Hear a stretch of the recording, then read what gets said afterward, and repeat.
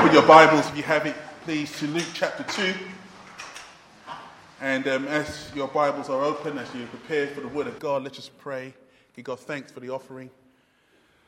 Oh, Father, thank you so much for the truth that we have been singing. Thank you, God, for giving us hearts so full of worship and praise, Lord God. We give you thanks. Father, as we bow before you, Lord God, I pray that you will speak. Lord, both Kim and myself come in weakness this morning, God, to serve you and pray, Lord, that your Spirit will help us. That, Lord God, your word, Lord, will live. That men will not see speaker, Lord, or signer, Father, but somehow, Father, they will get a glimpse of your Son. Somehow, Father, you will anoint this time, God, that your Spirit, your Holy Spirit, will take full control and speak into hearts and lives. Father, we thank you. God, we thank you for your word. We pray that you will speak in Jesus' name. Amen. Amen. Well, I've entitled this message this morning, Passing Through. You know, it looks like 195 countries. 195 countries have backed a global climate deal, which David Cameron, our Prime Minister, he says, and I quote, "It will secure the future of our planet." Well, I didn't know that our Prime Minister was a prophet, prophesying good things. But David Cameron prophesies that our planet is now secure for the future. Well, why? Because 195 nations met in Paris over the weekend. And they have said, we're going to change our way of doing things and a way of operating in our world.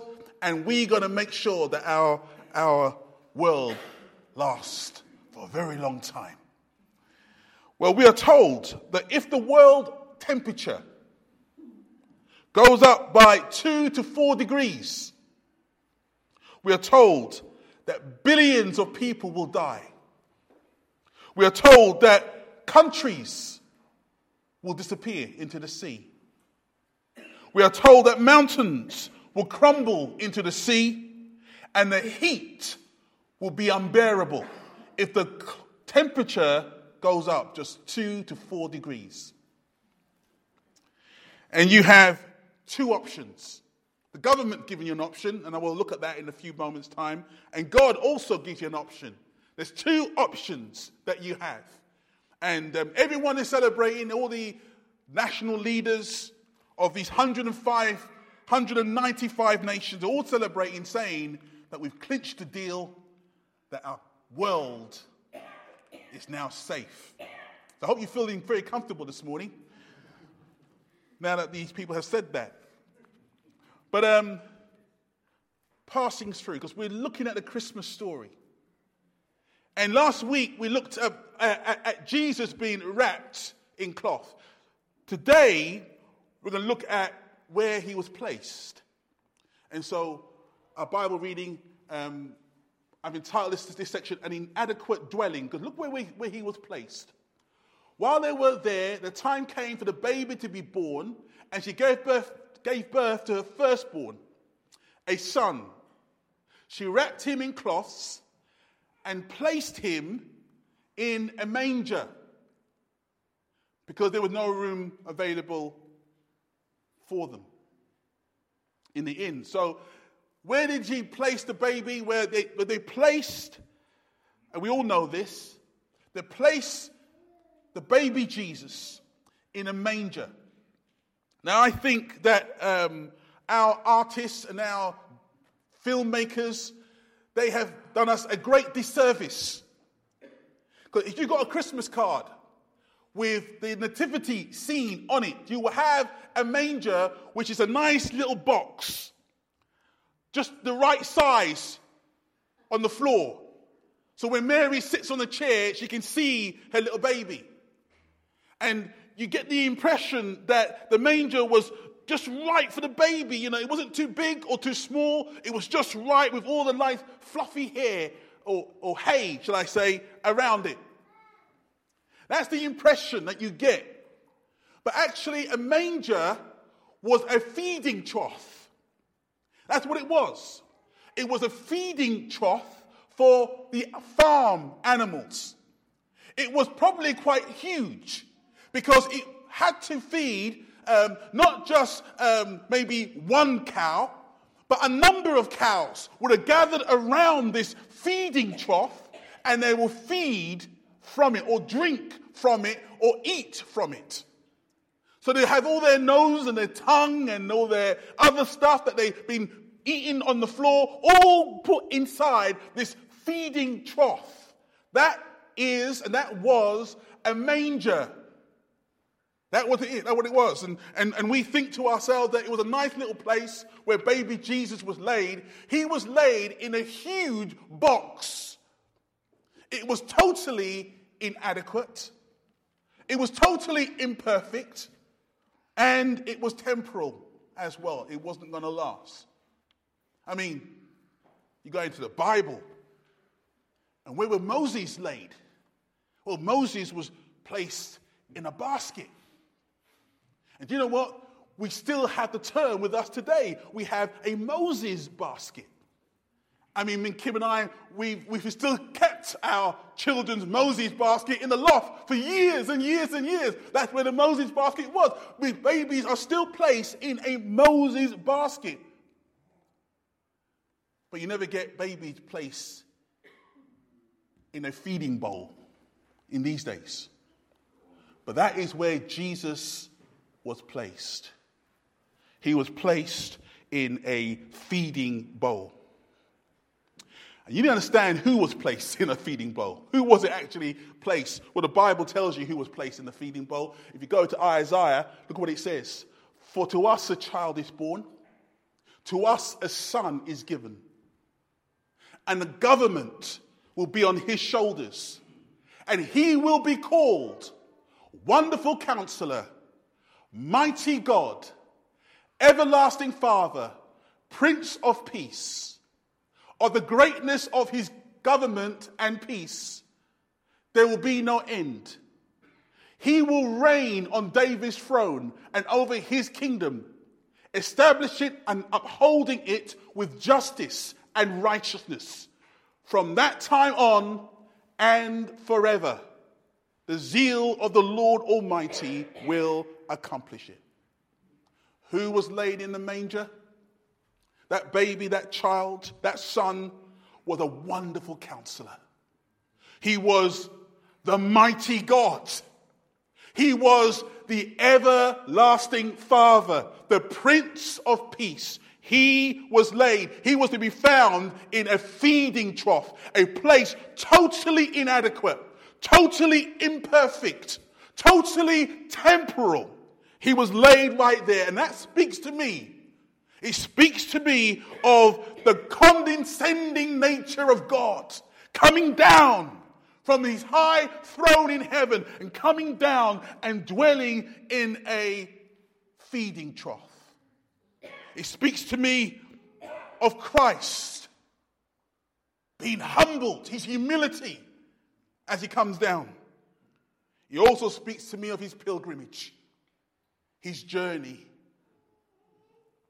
He's just passing through. The manger was, as I said, inadequate, imperfect, and temporal, and had to be left behind. As soon as Mary and Joseph came out of the stable, they didn't carry the manger with them. They left that behind. So why is that so important? Well, if you follow the life of Jesus, and stay with me here. You follow the life of Jesus. You see why this is so important. Because Jesus, now, he says these words, and I'll give you the background.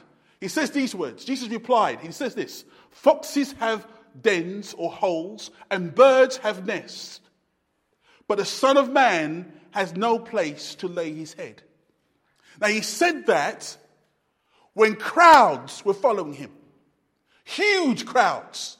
Jesus said this when he was so popular. He was more popular than the Beatles or Michael Jackson or any other famous star. He was so popular that crowds upon crowds was following him. And a religious man came up to him and said to him, Jesus, I will follow you. And that's when Jesus said this: foxes have holes or dens, and birds have their nests, but the Son of Man has nowhere to lay his head. If you want to follow me, Jesus is saying, you want to follow me, I want to tell you, this place is not my final destination. If you want to follow me, you religious leader, the man who knows the Bible, knows the scripture, if you want to follow me, I want to tell you that I have no abiding place here. You see, the foxes, they've got their home, the birds have their home, but the Son of Man, the anointed one of God, I have nowhere at all, because this is not my final destination. Like the manger, it's inadequate. Like the manger, it's imperfect. Like the manger, it is temporal. And I'm leaving it behind. And so that's one thing Jesus said. He says this about this, but he also said something else. He continued, you are from below, I am from above. You are of this world, I am not of this world. Now he said this to a group of men who didn't believe in him. They didn't have any faith in him at all. They were arguing with him. They was arguing with him. They didn't have no conviction that he says what he said he was. They didn't believe him, and they was arguing with him. So Jesus turned around and says to them, now listen, the reason why you can't put your faith in me, the reason why you're not following me, because you don't belong to me. In fact, he says, you are not from where I'm from. You are from this world. I am not. You belong below. I belong from above. You see, there's a world that Jesus has come from. There's a kingdom that Jesus belonged to. And to those who did not have faith, to those who did not believe in him, Jesus turned around and said to them, you belong to this world, you belong to this planet, you belong to this kingdom. I do not. Now, how does that concern us? How does that apply to you and to me today? Well, Jesus prays. He prays for Christians. He prays for people who have put their faith in the Lord Jesus Christ. He prays for born-again believers, and he says this in his prayer. You find it in John 17. I have given them your word, and the world hath hated them, for they are not of the world any more than I am of the world. I have given them your word, he says, and the world has hated them. And that's so true, isn't it? The world hates Christians because God has given them his word. Well, what is his word? Well, his word is things like this. Love your enemies. Do good to those who hate you. All sin is bad, whether it's sin of theft, whether it's sin of homosexuality. It's all bad because the wages of sin is death. There is no other name given to men, no other name given to men that we must be saved, and that name is the name of Jesus. That is the word of God, and there's many other words, but because we say these words that come from God, the world hates us. They don't like it. They don't like to be told what God has said. And Jesus says himself, I have given them your word, and the world has hated them for it. But then he says something else. He says, why have they hated them? Why? Because, he says, they are not of the world any more than I am of the world. You see, something has happened. When a man or woman becomes born again, when someone sees their sin and sees their filth and turn around and say, crying out loud, God, I deserve hell. I deserve you to damn me. But Lord, I see that Jesus has given his life for me, and I'm placing my trust and my faith in him and him alone. Not in my works, but in what he has done. And because a man that says that, he becomes born again. And the Bible says he's not any longer belonging to this world. He has been translated out from this world. And he has been placed into the kingdom of God. Praise be the Lord. And so Jesus turns around and he says it in another place as well. He says over in a few verses down, they are not of the world, even as I am not of the world. Just as this world was inadequate for me, just like the manger was inadequate and imperfect for me, just like the manger was temporal for me, and I was born in it, and it was temporal. These new believers, they're born into this world, and this world is inadequate. This world is temporal. This world is imperfect. And now they've been born, and I'm taking them out of this world. They've been placed in a new world, a new kingdom. They belong with me. Now, the Bible calls us these words. In 1 Peter, Peter says, dear friends, I urge you as foreigners and aliens to abstain from sinful desires which war against your soul. The Bible calls us foreigners or strangers and aliens. You know, when I first read that in the Bible, I thought, aliens is not a very nice word, you know. When I think about aliens, you know, I think about these little green guys, you know, with orange eyes. And I think to myself, do I look like that? The Bible calls me an alien. What does it mean to be called an alien? Well, you know, one of my favorite superheroes, he's an alien as well. He's Superman.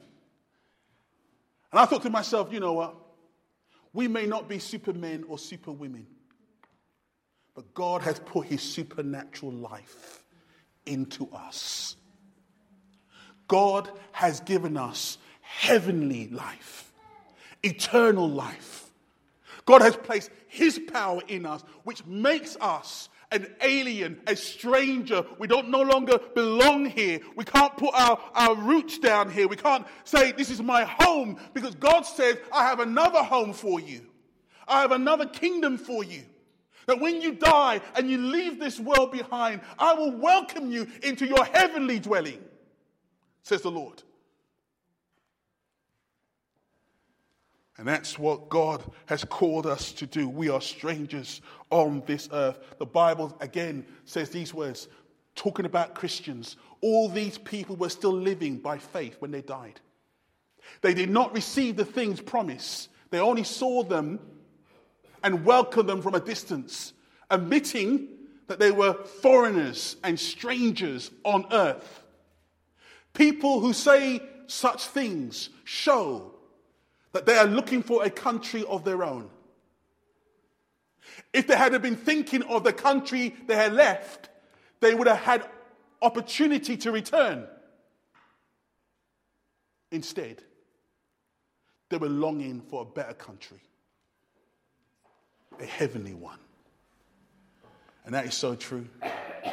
The problem with Christians today is that we have placed our roots so deep into this world.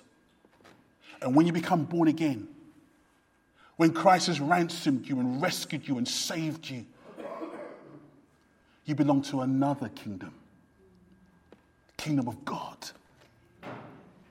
And so we have the climate change people, the governments of this world, the power of this world. And they said, you know, we have reached a climate deal that's going to secure the future of our planet. Our planet will stay for as long as it can possibly stand for. And they give you 3 options to do. They give you 3 things you've got to do. If you want your planet to survive, you've got to do 3 or more things, of course. And I don't criticize this thing, but if you want your planet to survive, first of all, when you brush your teeth, turn the tap off.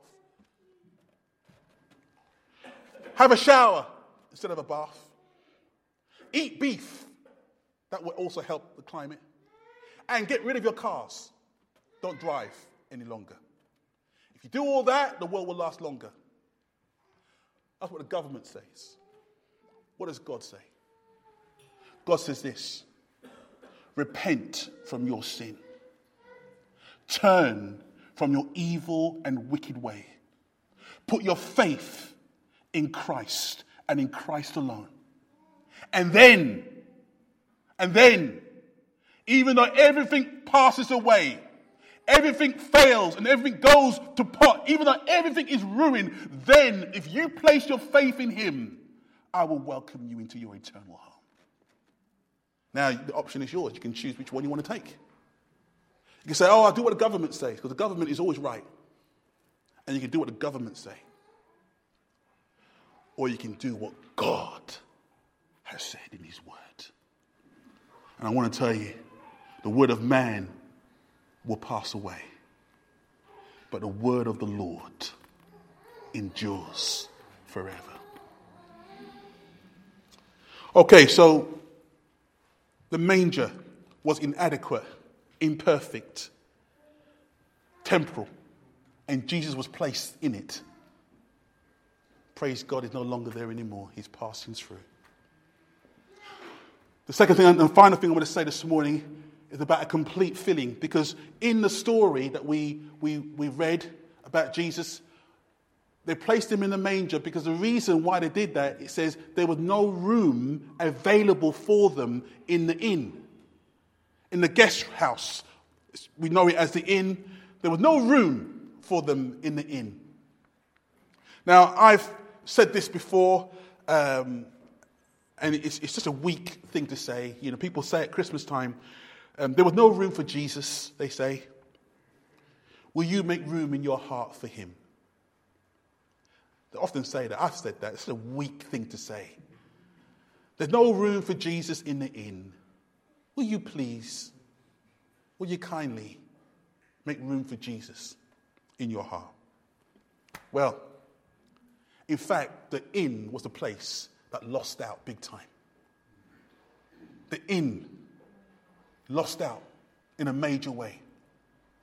No one now looks to the inn. No one turns around. If Jesus was born in the inn, there will be a church right there this day.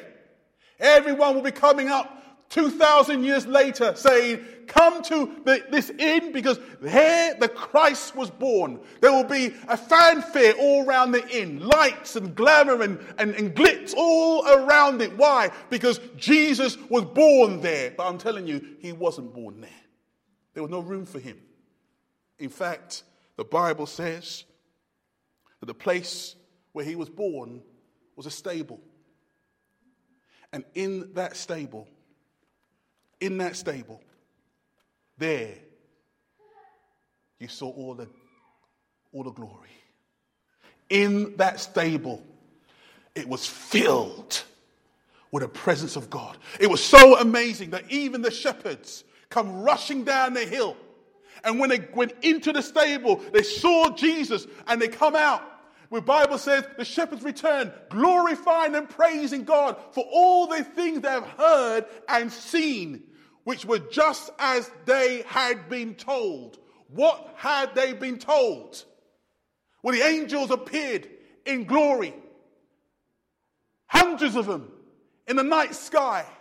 And they turned around and they said, this will be a sign to you. You will find a baby wrapped in cloths and where? Lying in a manger, in a stable.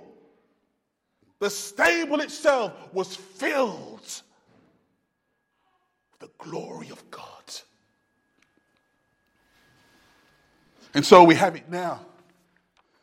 The question is not would you make room for Jesus?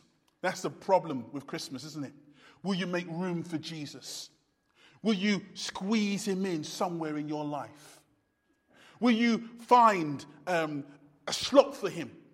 You know, I know you're very busy, You've got your family and you've got your work and you've got your leisure time. You've got your TV and video time. You've got your game and PlayStation time. Maybe you can just find somewhere you can just slot Jesus in just to keep him happy for a little while.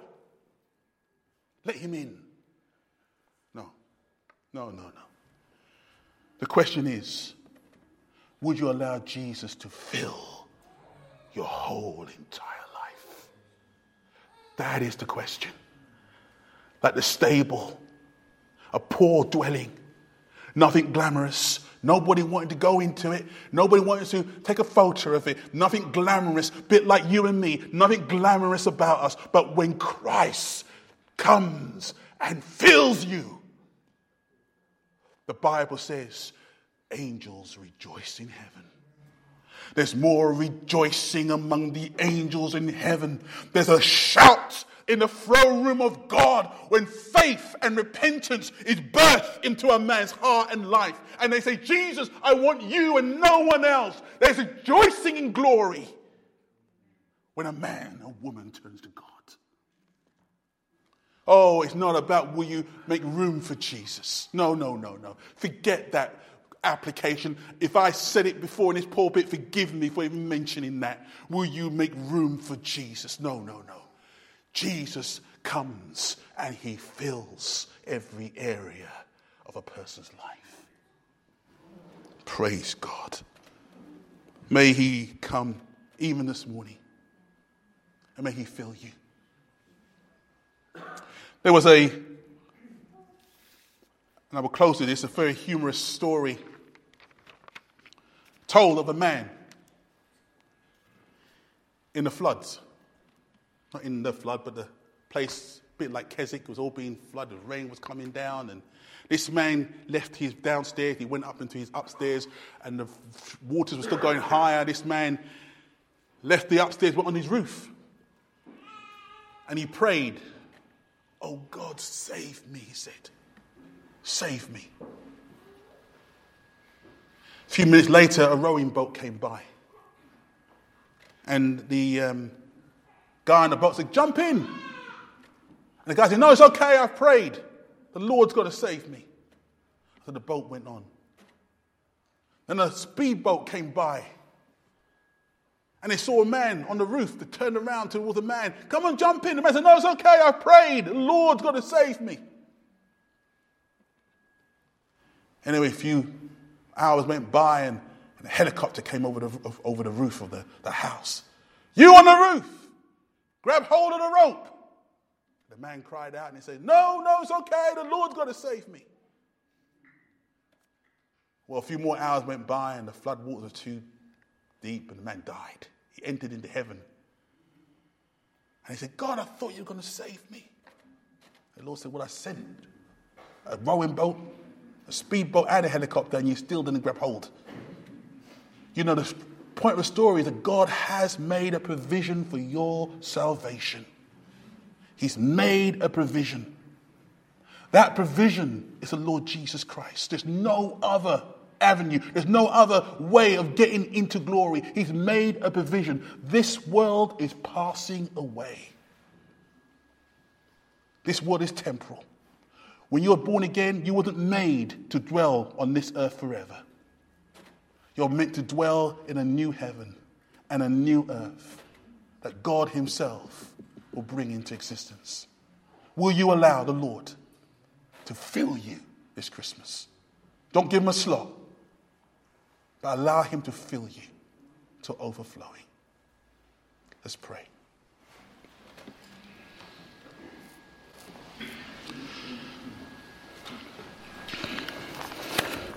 Heavenly Father, I bow before you today and I pray that your Holy Spirit, Lord, you said in your word that you will send your Spirit. And I pray, oh God, that your Spirit will begin to fill men and women in this church, Lord. That it would not just be a nice message, a nice time of worship, but Lord God, there will be an encounter with you today. There will be a filling a wonderful outpouring of your Spirit upon the hearts and the lives of men and women. That we will want more of you, oh God, and less of what this world has to offer. More of your kingdom and less of this kingdom, oh God. More of your light and less of this darkness. More of holiness and less of sin and wickedness. More of you, oh God, and less of us. Oh Father, I pray that you will indeed fill this church. Individuals, men and women, young and old. Fill us, oh God, with your Spirit, I pray. That we might go through this week, Lord, not struggling to find room for you. But Lord, go through this week enjoying you in every area of our lives. And we pray this in Jesus' name. Amen. Amen. Let's stand, shall we?